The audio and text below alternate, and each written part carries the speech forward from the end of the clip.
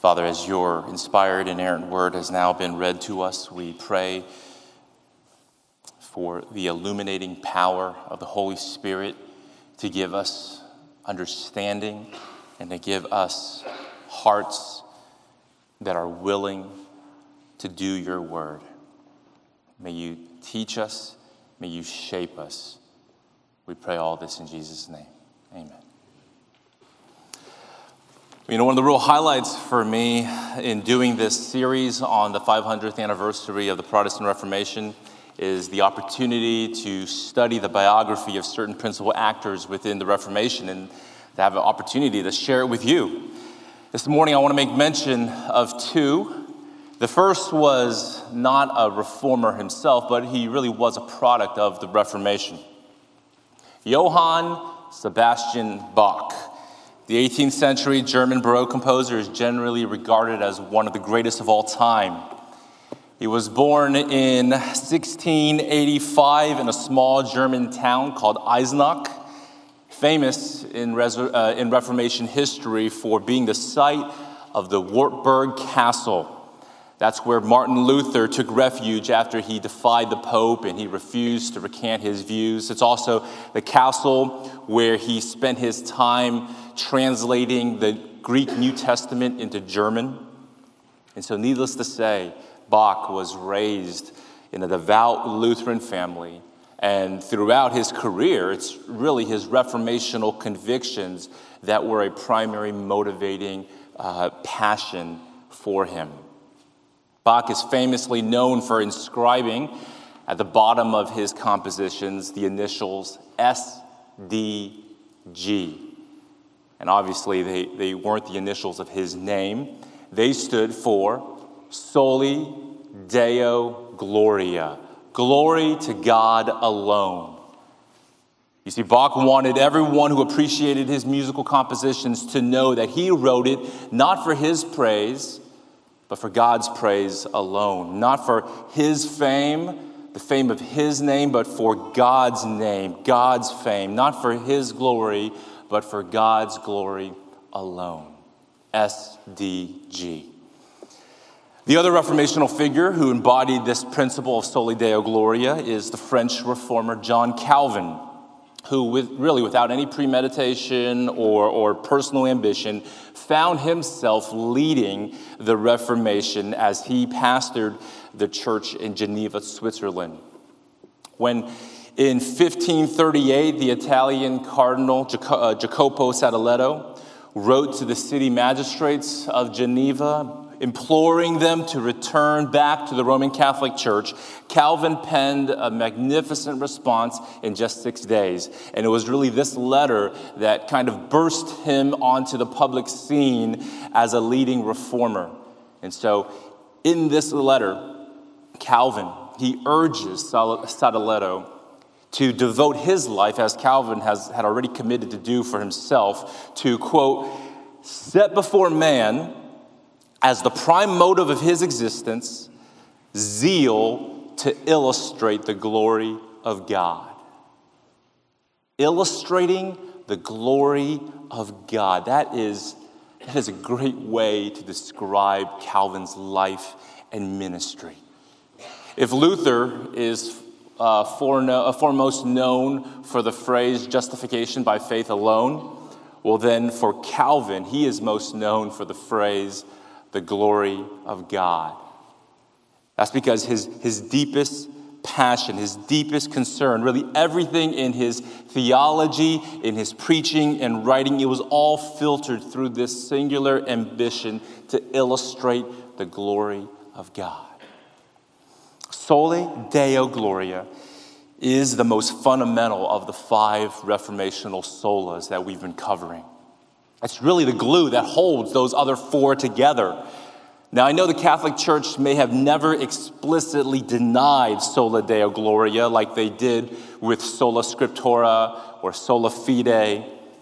But if you think about it, if salvation is to be received by grace alone, through faith alone, in Christ alone, then that means there is no meritorious contribution on your part or on that of a priest. So then who gets the final credit for salvation? who gets the glory? God alone. And if Scripture is our final authority and not some pope or some magisterial teaching office or just church tradition, then that means God. God's wisdom, God's word gets all the glory. Yeah, at the age of 30, Calvin tried to picture what he would say to God at the end of his life. And he imagined himself saying to God, quote, "The thing at which I chiefly aimed and for which I most diligently labored was that the glory of thy goodness and justice might shine forth conspicuous, that the virtue and blessings of thy Christ might be fully displayed." And 24 years later, at the age of 54, Calvin met his God, and I believe he achieved his great aim. In his last will and testament, he wrote, "I have written nothing out of hatred to anyone, but I have always faithfully propounded what I esteem to be for the glory of God." He really just could have written on his tombstone, SDG. Well, church, this morning, I want to turn your attention to a text that calls God's people to do all things in life, all things in ministry, SDG, for the glory of God alone. Our passage is 1 Peter chapter 4, verses 7 to 11. But before we get into it, I need to provide you a little background context to our text. The book of 1 Peter essentially describes Jesus' followers with two sobering words. We are described throughout this book as suffering sojourners. Suffering sojourners. We are sojourners. We are pilgrims in this present age, knowing that this is not our home. And the reason why we know that this is not our home is because of the suffering that we receive at the hands of the non-believing world. We're suffering sojourners who are called to persevere, who are urged to be prepared, who are born again to a living hope through the resurrection. Our living hope is that one day Christ will reappear. God will visit us again, and he will call us into his eternal glory in Christ, and he will himself restore, confirm, strengthen, and establish us in the kingdom forever. That's what keeps a suffering sojourner from throwing in the towel. That's what keeps us from calling it quits, from giving up the faith. That's what keeps us going, knowing that at the end of all things awaits for us a great eternal glory in Christ. And so when we read in chapter 4, verse 7, that the end of all things is at hand, just realize that that's not supposed to be a foreboding, threatening warning. I know when you hear someone today shouting, "The end is near, the end is nigh," well, first of all, you think he's probably crazy, but really, you're thinking he's trying to scare me. He's threatening me in some sense. But to Peter's original audience, hearing that the end of all things is at hand would have actually been the most welcome news. It would have been a great relief. Because remember, they were living as strangers in a strange land that viewed their beliefs and their practices to be not only foolish and ignorant, but actually harmful to society. And so they were heavily persecuted. They suffered greatly, suffering for the sake of Christ. And so to be told that the end of all this suffering is at hand is obviously good news to them. Now, just to be clear here, when Peter speaks of the end, he's not referring to the end as in just focusing on a final cataclysmic act. But rather, when he says the end, he is talking about really the last stage in a larger process. The biblical authors really saw the resurrection of Christ as signaling for us the end of all history. And so really we have been living since the resurrection in the end times. We are living in this last stage of God's larger redemptive plan and purposes. And so the fact that the last stage has continued for almost 2,000 years since Peter wrote verse 7, that doesn't mean that he was mistaken about the timing of Jesus' return and the end of all things. Peter's not making a prediction here in verse 7. You have to realize he's just stating a fact that remains just as true in 2017. The end of all things is still at hand. And so it's still welcome news to suffering sojourners living today. Thank God that one day our suffering will end. But not only did Peter's audience long to be relieved of their suffering, they also long to see the glory of God. I really consider verse 7 and verse 11 to be connected. If you look there at the text, verse 7 and verse 11 are like two loaves sandwiching the meat of our passage. And the meat of the passage contains three exhortations for the Christian. And really, it's the motivation to live out these three things comes from considering those two loaves, from considering the end and contemplating our chief end. In other words, direct your attention to the end of all things and to the chief end of man. And the chief end of man, according to the Westminster Shorter Catechism, is to glorify God and to enjoy Him forever. Consider the end of all things. Consider your chief end, to glorify God. So let me give you the three exhortations that we're going to consider, and then we'll go into each one in more detail. So if you want to follow along, look in your bulletin. There's an outline listing these three exhortations. The first one is, in light of the end, both the end of this age and the chief end of man, think clearly for the sake of your prayers. Second, in light of the end, love earnestly for the sake of your unity. And third, in light of the end, serve faithfully for the sake of God's glory. Well, the first exhortation is found in verse 7, so let me read that to you again. Verse 7, the end of all things is at hand, therefore be self-controlled and sober-minded for the sake of your prayers. And again, I put the exhortation like this: in light of the end, think clearly for the sake of your prayers. Now, I know it sounds odd that in light of the end of all things, that Peter's first command would be a focus on prayer. I mean, you would think that living in light of the end would call for some kind of radical, extraordinary response.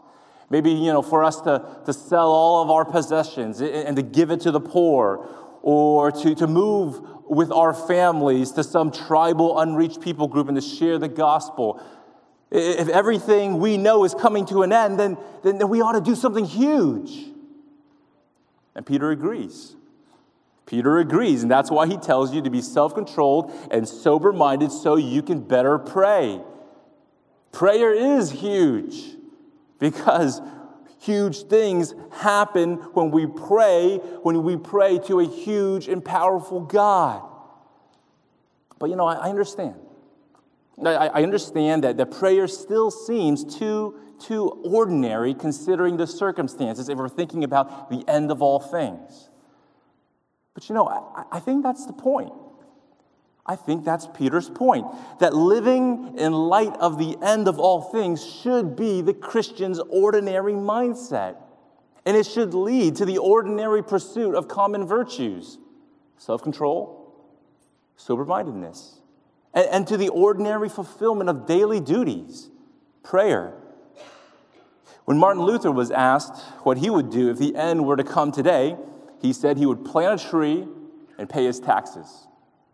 What he was trying to get at is the exact same point here. That is, he tried to live every day as if the end would come. And so every day he would pursue whatever appointed task God gave him on that day, no matter how ordinary it might be. So in this case, in verse 7, we're called to pursue self-control and a clear mind. especially in contrast to being in a state of drunkenness, when you're not sober, when you're neither clear-minded nor in control of yourself. But because he says the end is at hand, and according later to chapter 5, verse 8, the enemy is even closer. He's prowling around like a roaring lion seeking someone to devour. Because of this, therefore, think straight, think clearly, be in control of your thought life so that you can more clearly perceive how the resurrection of Christ and the coming return of Christ, how those realities ought to reshape your priorities, which will then reshape your prayers. That is what we ought to be thinking about. I mean, if you just think about those who survived near-death experiences, like maybe a tragic accident or a bout with cancer, these survivors often testify to how they now see things much more clearly in life. When they realize the brevity of life, when they realize that every day could be their last, how the end of all things truly is at hand, they begin to reprioritize their lives. And they start praying for different things. Where once they prayed primarily for themselves and for their own needs and for their own future, they start praying more often for others, for the needy, for the lost, for the unreached, for God, for God's global glory. That's what tends to happen when you realize that your chief end on earth is to pursue a happiness, to pursue a joy that comes not from serving yourself, but from serving others. Not from making a name for yourself, but from exalting God's name, God's glory in your own life and among the nations. I really think that's the connection between verses 7 to 11. Contemplating the end of all things and the chief end of man that sharpens and shapes your priorities, especially when it comes to prayer. And so, friends, ask yourself this. Ask yourself, what do I most commonly pray about? Am I primarily asking God to help with my studies, to help with my work, for physical healing, for safety and protection for myself or for another, for wisdom and direction in face of some big decision that I have to make? Now look, there's nothing wrong with bringing those requests to God. I think he wants you to bring those things to him. But how do we connect those things to our chief end in life? How do these requests, how do they advance God's glory in our lives and in the world? I think that's what we need to think clearly about, to think deeply about, to think theologically about. How does a prayer for help at school or for at work advance God's glory and not just my ambitions? How does a prayer for healing advance God's glory and not just my comfort? How does a prayer for wisdom and decision-making advance God's glory and not just my dreams and my concerns? Let's start connecting our prayers with the glory of God. And on top of those prayers that we commonly pray, let's commit ourselves to begin praying for our city, praying for its shalom, praying for a spirit-filled revival to take place in our communities. Start praying for the nations. Pray for the glory of God to fill the earth, for peoples from every tribe and tongue to worship our great God and to give him the praise that he is due. Let's start praying for these things. Let me just ask you, can you inscribe SDG at the end of every single one of your prayers? I think that would be a healthy practice if we started doing that. That would greatly sharpen and reshape our prayer lives. That's the first exhortation I see in this text. The second can be summed up like this. In light of the end, love earnestly for the sake of your unity. In light of the end, love earnestly for the sake of your unity. I see this in verses 8 and 9. I'll read that again. Above all, keep loving one another earnestly, since love covers a multitude of sins. Show hospitality to one another without grumbling. I think Peter is a good student of human nature. He knows that whenever external pressure and persecution increases for a group of people, internal problems are likely to increase as well. If just 10 of you were to reside here in this room alone, here in this sanctuary, I think you would have a wonderful time with each other because you would have so much space, so much freedom in a big room like this. But if we crammed the 10 of you into a broom closet, well, then you're going to be disputing and complaining and biting at each other in due time. When pressures rise, when freedoms are constricted, we tend to turn on each other instead of working together with each other. And so Peter could foresee this happening to the early church. As suffering sojourners, they were being subjected to a great deal of pressure and persecution from the outside. And so in the next verse, he calls what they're going through a fiery trial. God is putting them through a fiery trial, and as the end draws near, suffering for Christ is going to increase, and so there's this danger that those within the body of Christ will begin to turn on each other.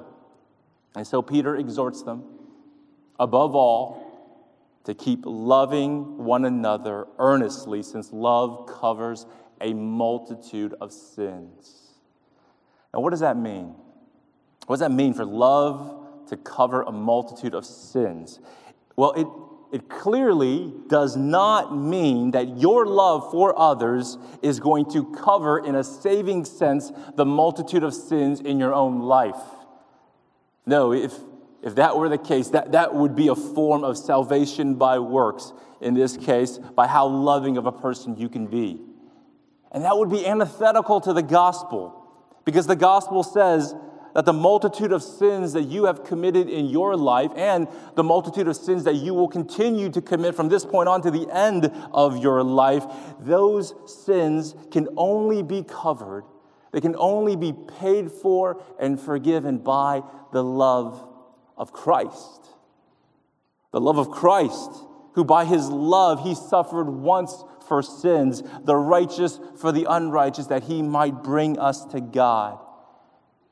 And so if you out there, if you want the multitude of your sins to be covered, if you want the multitude of sins in your life to be forgiven, covered over by the blood of Christ, well, then you have to tell God in your own heart how much you need Jesus and how much you trust in Jesus and his love to cover your sins.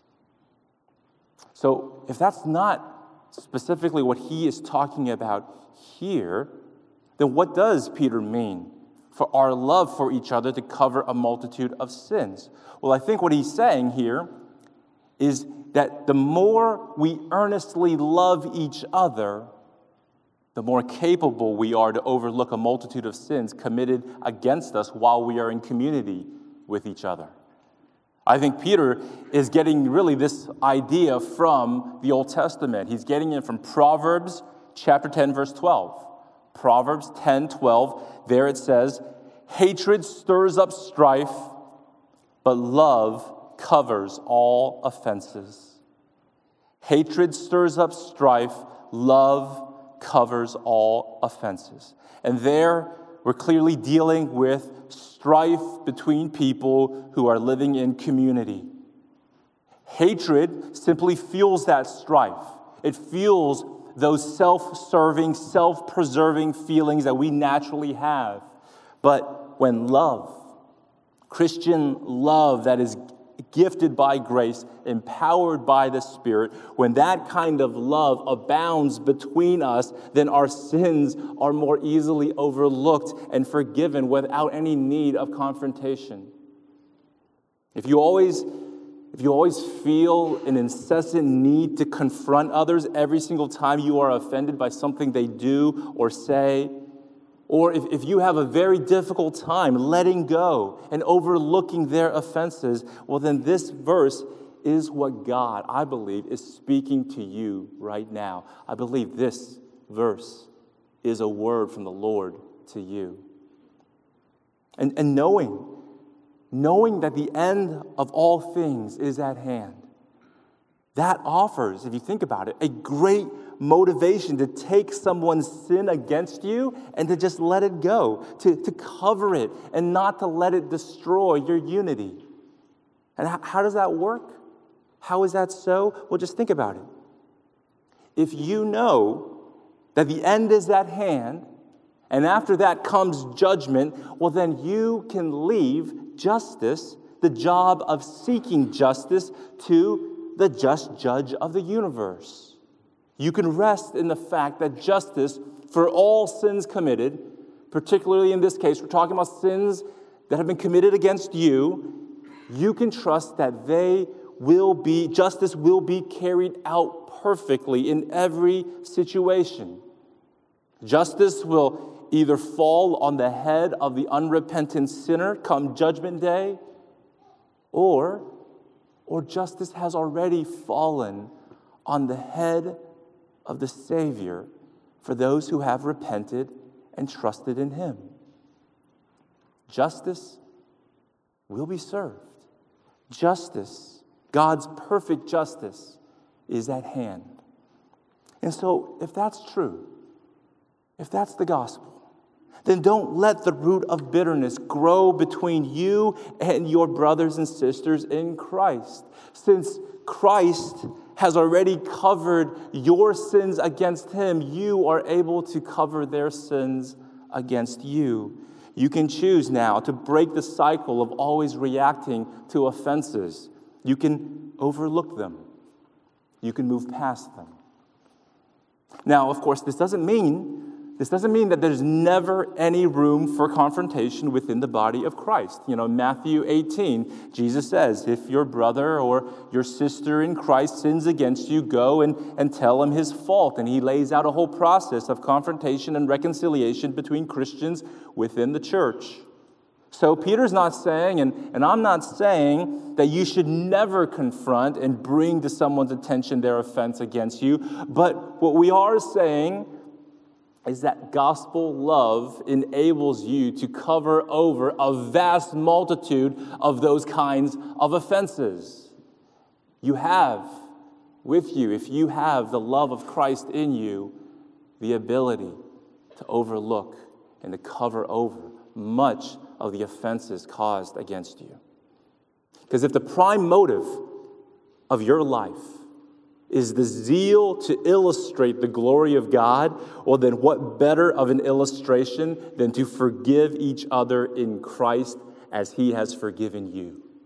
Probably, I think, the most powerful demonstration to the world that God is real and God is glorious is when Christians practice forgiveness and maintain their unity. Do you want to illustrate the glory of God in your life? Then love each other and let love cover over a multitude of offenses. Let's consider our third and final exhortation found here in verses 10 to 11. And we put it this way: in light of the end, serve faithfully for the sake of God's glory. Serve faithfully for the sake of God's glory. Let's read it again, verse 10. As each has received a gift, use it to serve one another as good stewards of God's varied grace. Now let's stop there and just make a few observations. The word for gift is the word charisma, which literally means a gift of grace. It's referring to what Christians commonly call spiritual gifts. The New Testament teaches that Christ has given gifts through His Spirit to all of His people for mutual edification, for the upbuilding of the church, or as Peter puts it in verse 10, for us to serve one another. Now notice how verse 10 starts with, as each has received a gift. And so that implies there that every believer has at least one spiritual gift, right? As each has received a gift here.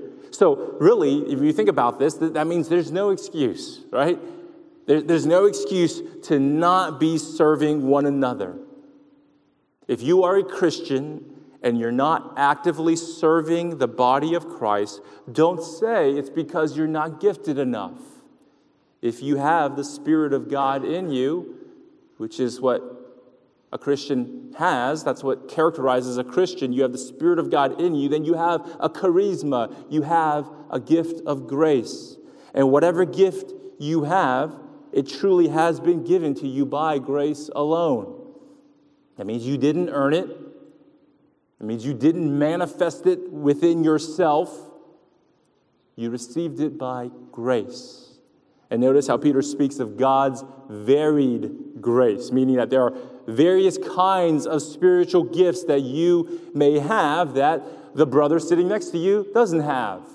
Or the sister across from you might have certain gifts that you have not received. That's how grace works. You can't hold it against God. You can't complain to him that that brother has something that you don't have. Because remember, the gifts, they belong to him. And he gives them out as he so graciously chooses. And so your job is to be a good steward of whatever he gives you. To be a good steward of his possessions, using them appropriately to serve each other. Friends, spiritual gifts are not privileges. They are responsibilities. Now let's keep reading about these responsibilities in verse 11. Whoever speaks as one who speaks oracles of God. Whoever serves as one who serves by the strength that God supplies, in order that in everything God may be glorified through Jesus Christ. In Paul's letters, he goes on in greater detail identifying these various gifts. But here I think Peter is just giving us two broad categories.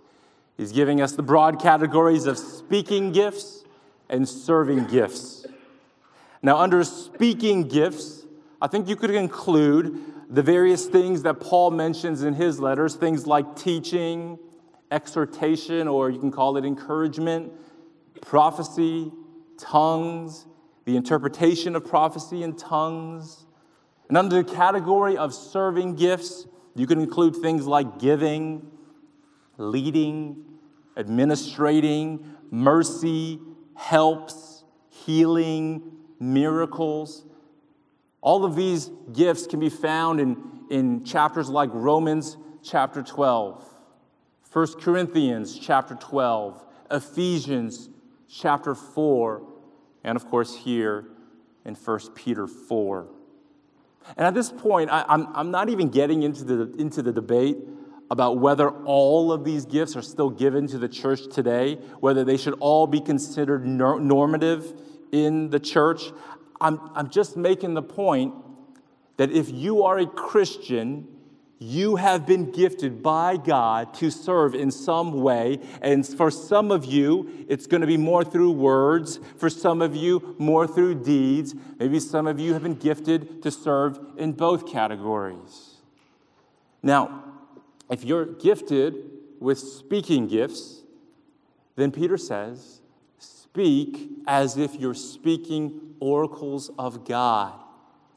Now, what that does not mean is that when I use what I believe God has given me, a gift to teach, to preach, when I do that, when I preach, I am not speaking new revelation from God. I am not giving you new words from God. I think what this verse is saying is that whenever I preach, whatever I preach, that had better accord with God's revelation that is found for us in sacred Scripture.